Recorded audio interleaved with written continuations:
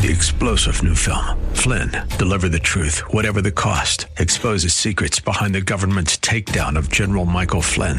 Flynn knew what the intel world had been up to. He ordered the first audit of the use of contractors. This set off alarm bells. He told the truth. He was the most dangerous person for Donald Trump to hire. They had to get rid of Flynn. Flynn, deliver the truth, whatever the cost. Available now. Watch it today. Go to salemnow.com. salemnow.com. Hello, and welcome to In the Word, a ministry of Calvary Chapel of Orlando. We hope that God speaks to you today as we continue our study, verse by verse, chapter by chapter, with Senior Pastor Will Ramirez in the book of Luke. Praise to the God who reigns above. After 400 years of prophetic silence from God, God sent an angel to a woman named Elizabeth, sharing that she would have a son named John, who would be the forerunner of the coming Messiah. Gabriel then went to a woman named Mary, delivering the news that she would give birth to the Messiah, and his name would be Jesus. The time came for both John and Jesus to be born. Jesus was brought to the temple to be circumcised according to the law of Moses. While there, Simeon and Anna both testified that this baby Jesus was to be the Savior of the world. Years have passed. Mary and Joseph took the family to the temple every year for the feast of Passover. But on this particular year, while returning from the temple, they found that Jesus was missing. They returned to Jerusalem to find Jesus in the temple, having an amazing conversation with the leaders and scribes. We join Pastor Will in Luke chapter 2, verse 46. Too often we tell young people they're the future of the church. But that's unbiblical. If they believe in the Lord, if they put their trust in the Lord, then they are the church now. They're not the future of the church. They are the church. And they can speak into your life. I've heard some of the most profound things from my own kids or from some of the young people here. They'll come on to Pastor Will, I've got a question. They got way better questions than you adults. Way better. Because they're not fearful. They're not fearful of sounding stupid or fearful of what someone might think of them because they're questioning something, you know? And they'll come up to me and they'll say, Pastor Will, I don't understand why this happened. Hardest questions I've ever answered have never been from an adult. Always been from a young person. This looks like a contradiction. Or Pastor Will, this doesn't seem to match with this attribute of God. Be like, all right, man, I got my work cut out for me. But I love it because as I'm pouring into them, I know if they can get a handle on it, they'll never leave them. They'll never leave them. You guys, you're all so old, you're stubborn now. You're set in your ways, you know. No, I'm serious. I'm the same way, you know. People come to me and they want to shake my cup a little bit. I have to remind myself, say, Will, let your cup be shaken. Don't be so stubborn that you're not unwilling to change, unwilling to learn. 1 Timothy chapter 5, verses 1 and 2 tells us about how we should treat the young people in our church and those who are older. It says, rebuke not an elder, but entreat him as a father. If you're a young person and you're here, don't look at the older folks as people who don't get it. Because let me tell you something, they get it way better than you think. And don't be like, listen, old man, you don't understand. No, they understand. They were your age once too. They've just learned the stupid lessons already.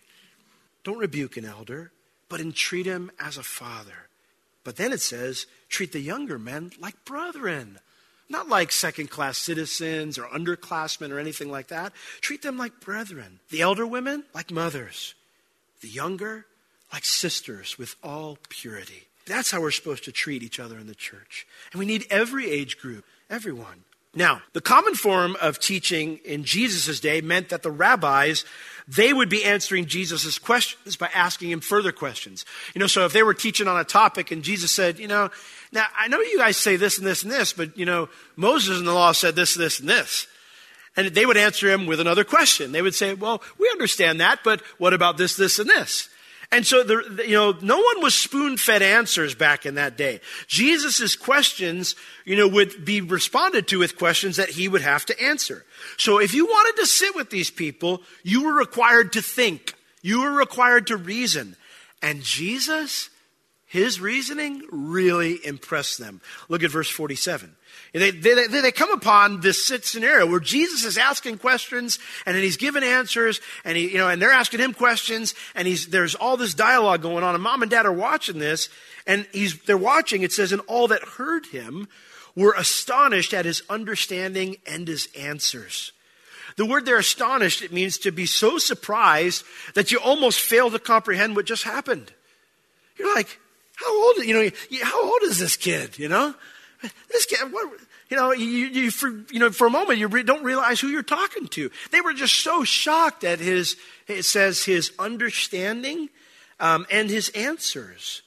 Now, the phrase there, astonished, is in the imperfect tense, which means they were continually amazed at Jesus. And the reason is because of his understanding. The word comes from a word that means to compare and combine things. As they would throw their questions back at Jesus, he would compare and combine things from the scripture and whatever in giving his answers or asking further questions. And so his reasoning skills blew them away. His ability to comprehend, his insight into the scriptures and into truth, into logic, it blew them away. And so his replies to their questions blew them away. The reason their search took 3 days is because no one would expect to find a 12-year-old here. They'd probably expect to find him into mischief or something like that. So when Mary and Joseph, they finally find Jesus and they see the scenario that is going on here is he's conversing with the most intelligent, most educated, most religious people in their culture, they are shocked. It says in verse 48, and when they saw him, they were amazed. The word means to be so shocked that you become overwhelmed and you can't move. The headlights type of thing where you can't do anything. You're so shocked by what's going on. The sight froze them. They'd never been in such intellectual company. I promise you, nobody from Nazareth had ever been in such intellectual company. What was their son doing here? And how were they going to extract him? Well, eventually, mom's indignation over not knowing where a kid was for 3 days won out over, their out of the place awkwardness. And so she marched right up to him and she says, "Son, why have you thus dealt with us? Behold, your father and I have sought you sorrowing." The word there, sorrowing, means to experience great distress or anxiety, you think. They were experiencing great distress or anxiety. Now, Mary accuses Jesus of causing that anxiety, but Jesus certainly didn't do so on purpose. And so he explains his actions by asking them a question. He's learning very well from the rabbis. Why did you deal this way with us? Well, Mom, let me ask you a question. No. And I have to admit, this may border on blasphemy, but if you just read this at face value, Jesus comes off a little bit like a punk here. He's not, though. The language doesn't accurately describe what's going on here. I don't believe he was disrespectful at all. In fact, he always spoke to his mother in a respectful way. But he is asking them an honest question. And so he said unto them, "How is it that you sought me?" So his first response, and by the way, these are the first recorded words of Jesus, if you don't count the Old Testament words, but the first recorded words of Jesus in his earthly ministry in the scripture, which therefore they are quite important. And his first response is to their, why were you anxious? How is it that you had to look for me? The word sought me there, it means we're searching. How is it that it took so long for you to find me, basically? And then he explains, "Knew you not that I must be about my Father's business?" It was clear where he should have been, is what he's saying. Jesus' location should have been a no-brainer. He's a son of the law now. He had a biblical responsibility to be at the place chosen by God during this feast. And that's exactly where he was. He had a biblical responsibility to be where he was. He was where he was supposed to be. Now, his second response explains a change that occurred now that he's a son of the law. He says, King James says, "Wist ye not," which just means, did you not know? But it's interesting, it's in a very rare tense. It's in something called the pluperfect tense. We don't use it in the English language. But it means a completed action in the past that results in ongoing things in the past. So, perfect tense is where, you've finished a task and you never have to finish it again, so the results are ongoing into the future. But this refers to an event that happened in the past that changed everything moving forward up to this point. Well, what happened? Well, when Jesus turned 12, his responsibility changed from his earthly father to his heavenly father. In fact, they still say things like that in the bar mitzvah today. His responsibility changed from his earthly father to his heavenly father. And so he's asking Mom, he says, "Didn't you realize what happened when I turned 12? He says, "Did you not know that I must be about my Father's business?" Now, Jesus isn't being disrespectful to Joseph. This was any child who had returned to this age at this point in time. They now had a responsibility before God and were accountable before God to obey his word. So Jesus says, something happened already. I already turned 12. We already went through that whole ceremony in Nazareth where I became a son of the law. I have a responsibility to be about my Father's business. And for Jesus, more than anybody else, he certainly had a responsibility to be about, literally in the Greek it means to be about the things of my Father. He had to do the Father's will. And Mary and Joseph knew who Jesus was. Turning 12 should have signaled a change in his role and their role. And his parents should have recognized that change, for he was no ordinary young man. This was the Son of God. And he was now stepping into this role of, as a man, beginning to do what the things that his father wanted him to do. At some point, Joseph and Mary lost sight of that. And they saw him only as their child. And so even though he asks these questions and they make perfect sense to us, they don't get it. For it says in verse 50, and they understood not the saying which Jesus spoke unto him. Now, God had told Mary through the angel Gabriel who her son would be. Luke chapter 1, verses 30 through 33. It says, and the angel said unto her, fear not, Mary, for you have found favor with God. And behold, you shall conceive in your womb and bring forth a son, and shall call his name Jesus. It says, and he shall be great, and he shall be called, not the son of Joseph, but the Son of the Highest. And the Lord God shall give unto him the throne of his father David, and he shall reign over the house of Jacob forever, and of his kingdom there shall be no end. This is not a normal kid. This is a child who knew exactly who he was, knew exactly what his mission was from the moment he came into the world. That's the only way he could have the reasoning skills that he had. It's the only way he could understand the scriptures like he did. He wrote them. Now, God had told Mary that, but at some point, that had kind of lapsed. Now, this is why it's so important to know God's word. Because if I don't know what it says, how can I cling to its promises? How can I know what to do in a given situation? We look at Mary and Joseph, we think, how could you forget with all the experiences you had? You had an angel visit you. You had, God spoke to you in a dream, Joseph. You had Simeon and Anna, and you have John the Baptist and all the events surrounding them. But you know what happens over time when God's promises seem to tarry? We tend to just kind of go about our day. We kind of lose sight of all those things. I remember there was a time I made a commitment to the Lord. And keeping the commitment had become hard. And so I had lapsed in keeping that commitment over time. And I was at a conference, and I was really looking to hear from the Lord. And the messages I was hearing, intellectually I was going, good stuff. But I could tell my heart was hard. And I was like, what's going on? I was like, I do not want to spend the entire conference with a hard heart, not receiving from the Lord. And so I got alone with the Lord, and I said, Lord, what's going on? Well, an hour later, the Lord brought to my mind, as I'm seeking him, that's how hard my heart was. I couldn't hear his voice. An hour later, the Lord brought to my mind, he goes, Will, you made a commitment to me about this, and you're not keeping it. Well, what's funny is you would think normally at that point in time that being the rational human being, I would go, oh, let me get this right with God. No, I spent an hour arguing with him about why I wasn't doing it. That's how my heart got hard in the first place. And see, that can happen over time. And you don't hear the voice of the Lord anymore. Many Christians today make decisions based on the feelings or the emotions they've experienced in church. And I hope, you sense the Lord's presence here and hear his voice speak to you. That might feel good in the moment, and it might keep you sympathetic toward God for a bit, but they don't assist you after that experience and the feelings of it have worn off. And trying to conjure it back up again won't assist you when you face a difficult decision. The only thing that will assist you is knowing this and hiding it in your heart. So that's why we got to be in that daily, So what does Jesus do at this point?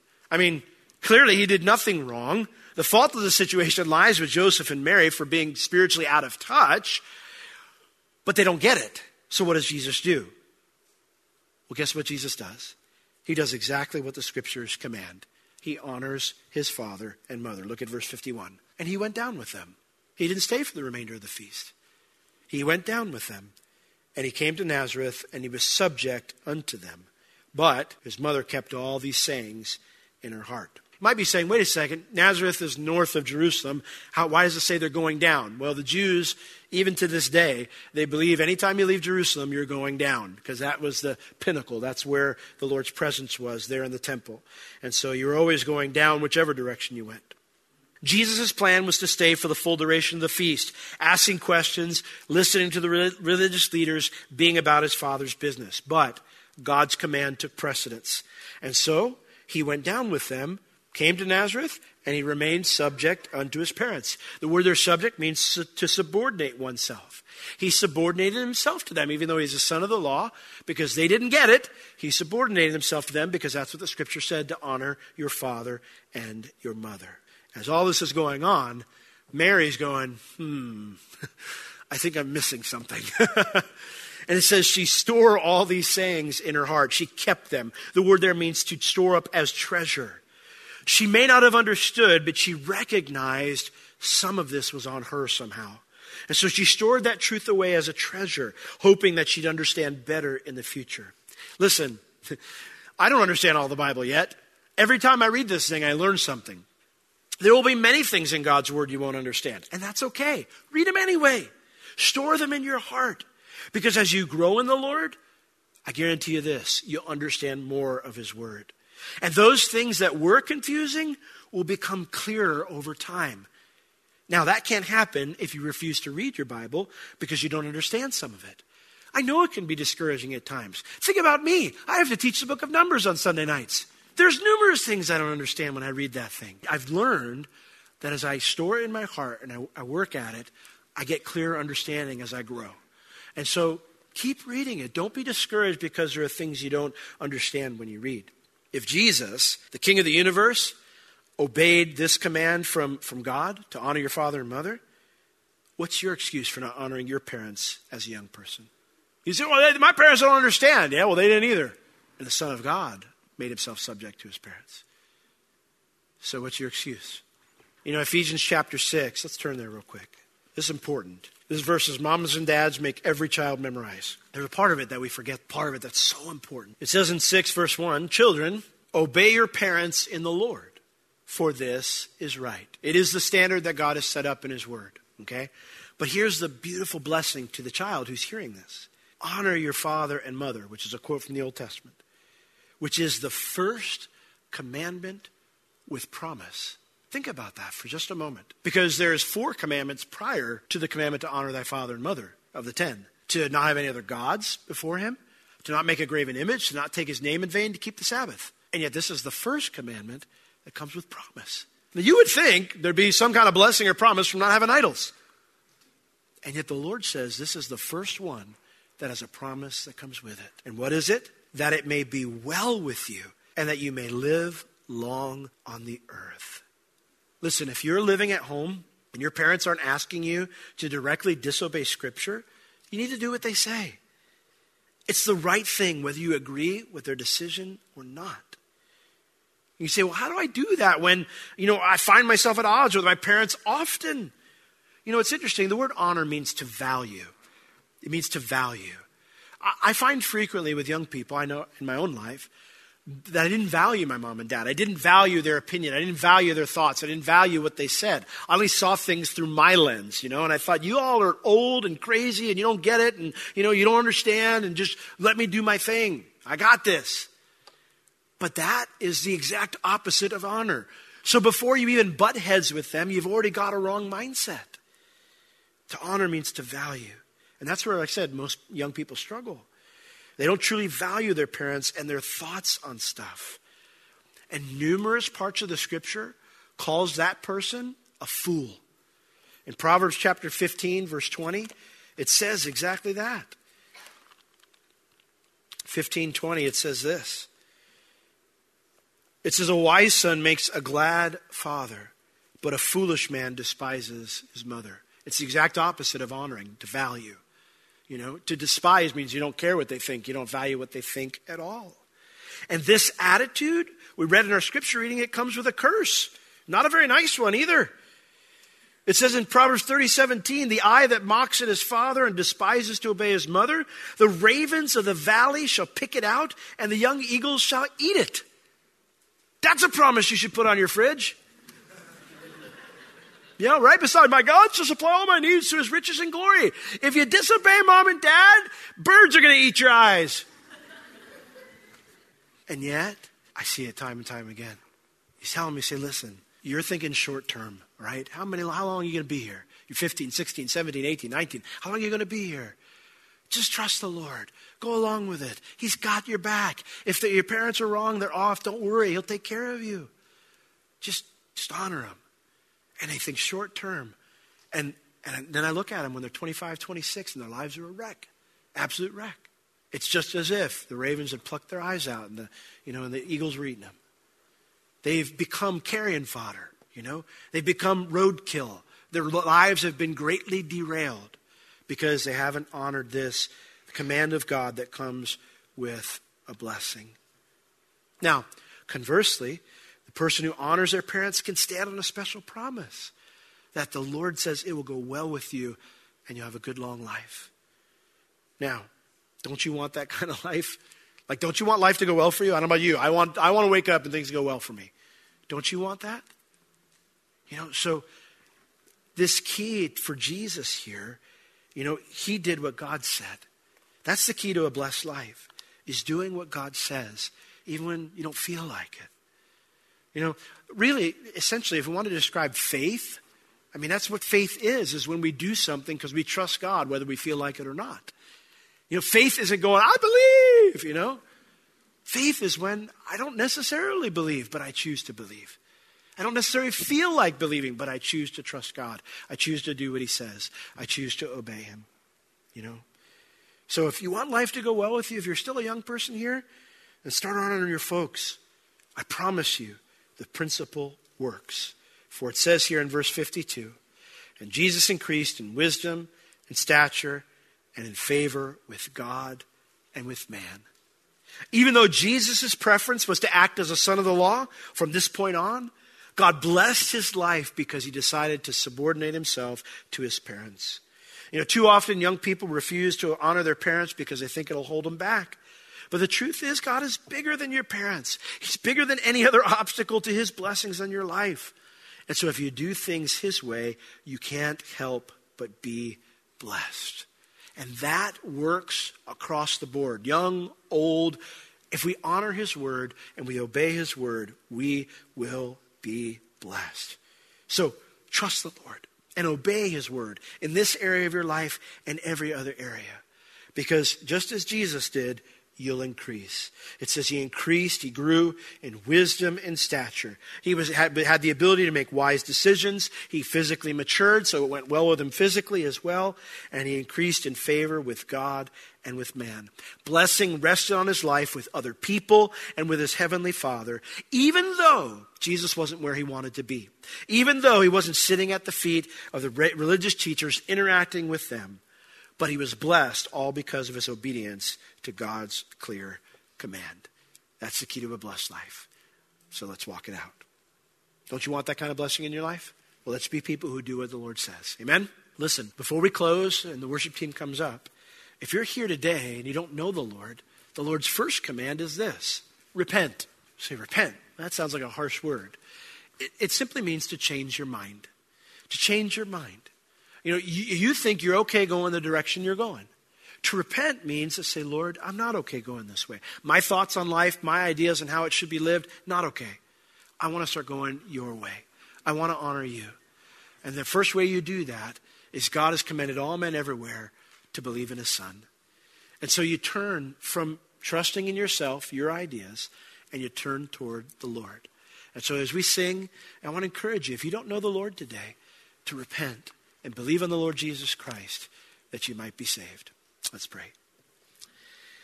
Lord, we thank you so much that you love us and that you give us this example from your own life, Lord, of a time where things didn't go the way you wanted them to go because of what your folks wanted to do. And Lord, yet you trusted your father and you did things your father's way. And you went and you subjected yourself to them, honoring them. Lord, we want blessing in our lives too as we honor and obey the the commands of your word. And so we choose today, Lord, to do that. Maybe there's something in our hearts right now, in our lives, where we've been resisting you or not doing what we said we would do or not doing what you tell us to do. Lord, we choose to repent, and we choose to say, Lord, we're going to obey you in that. We don't want to harden our hearts anymore.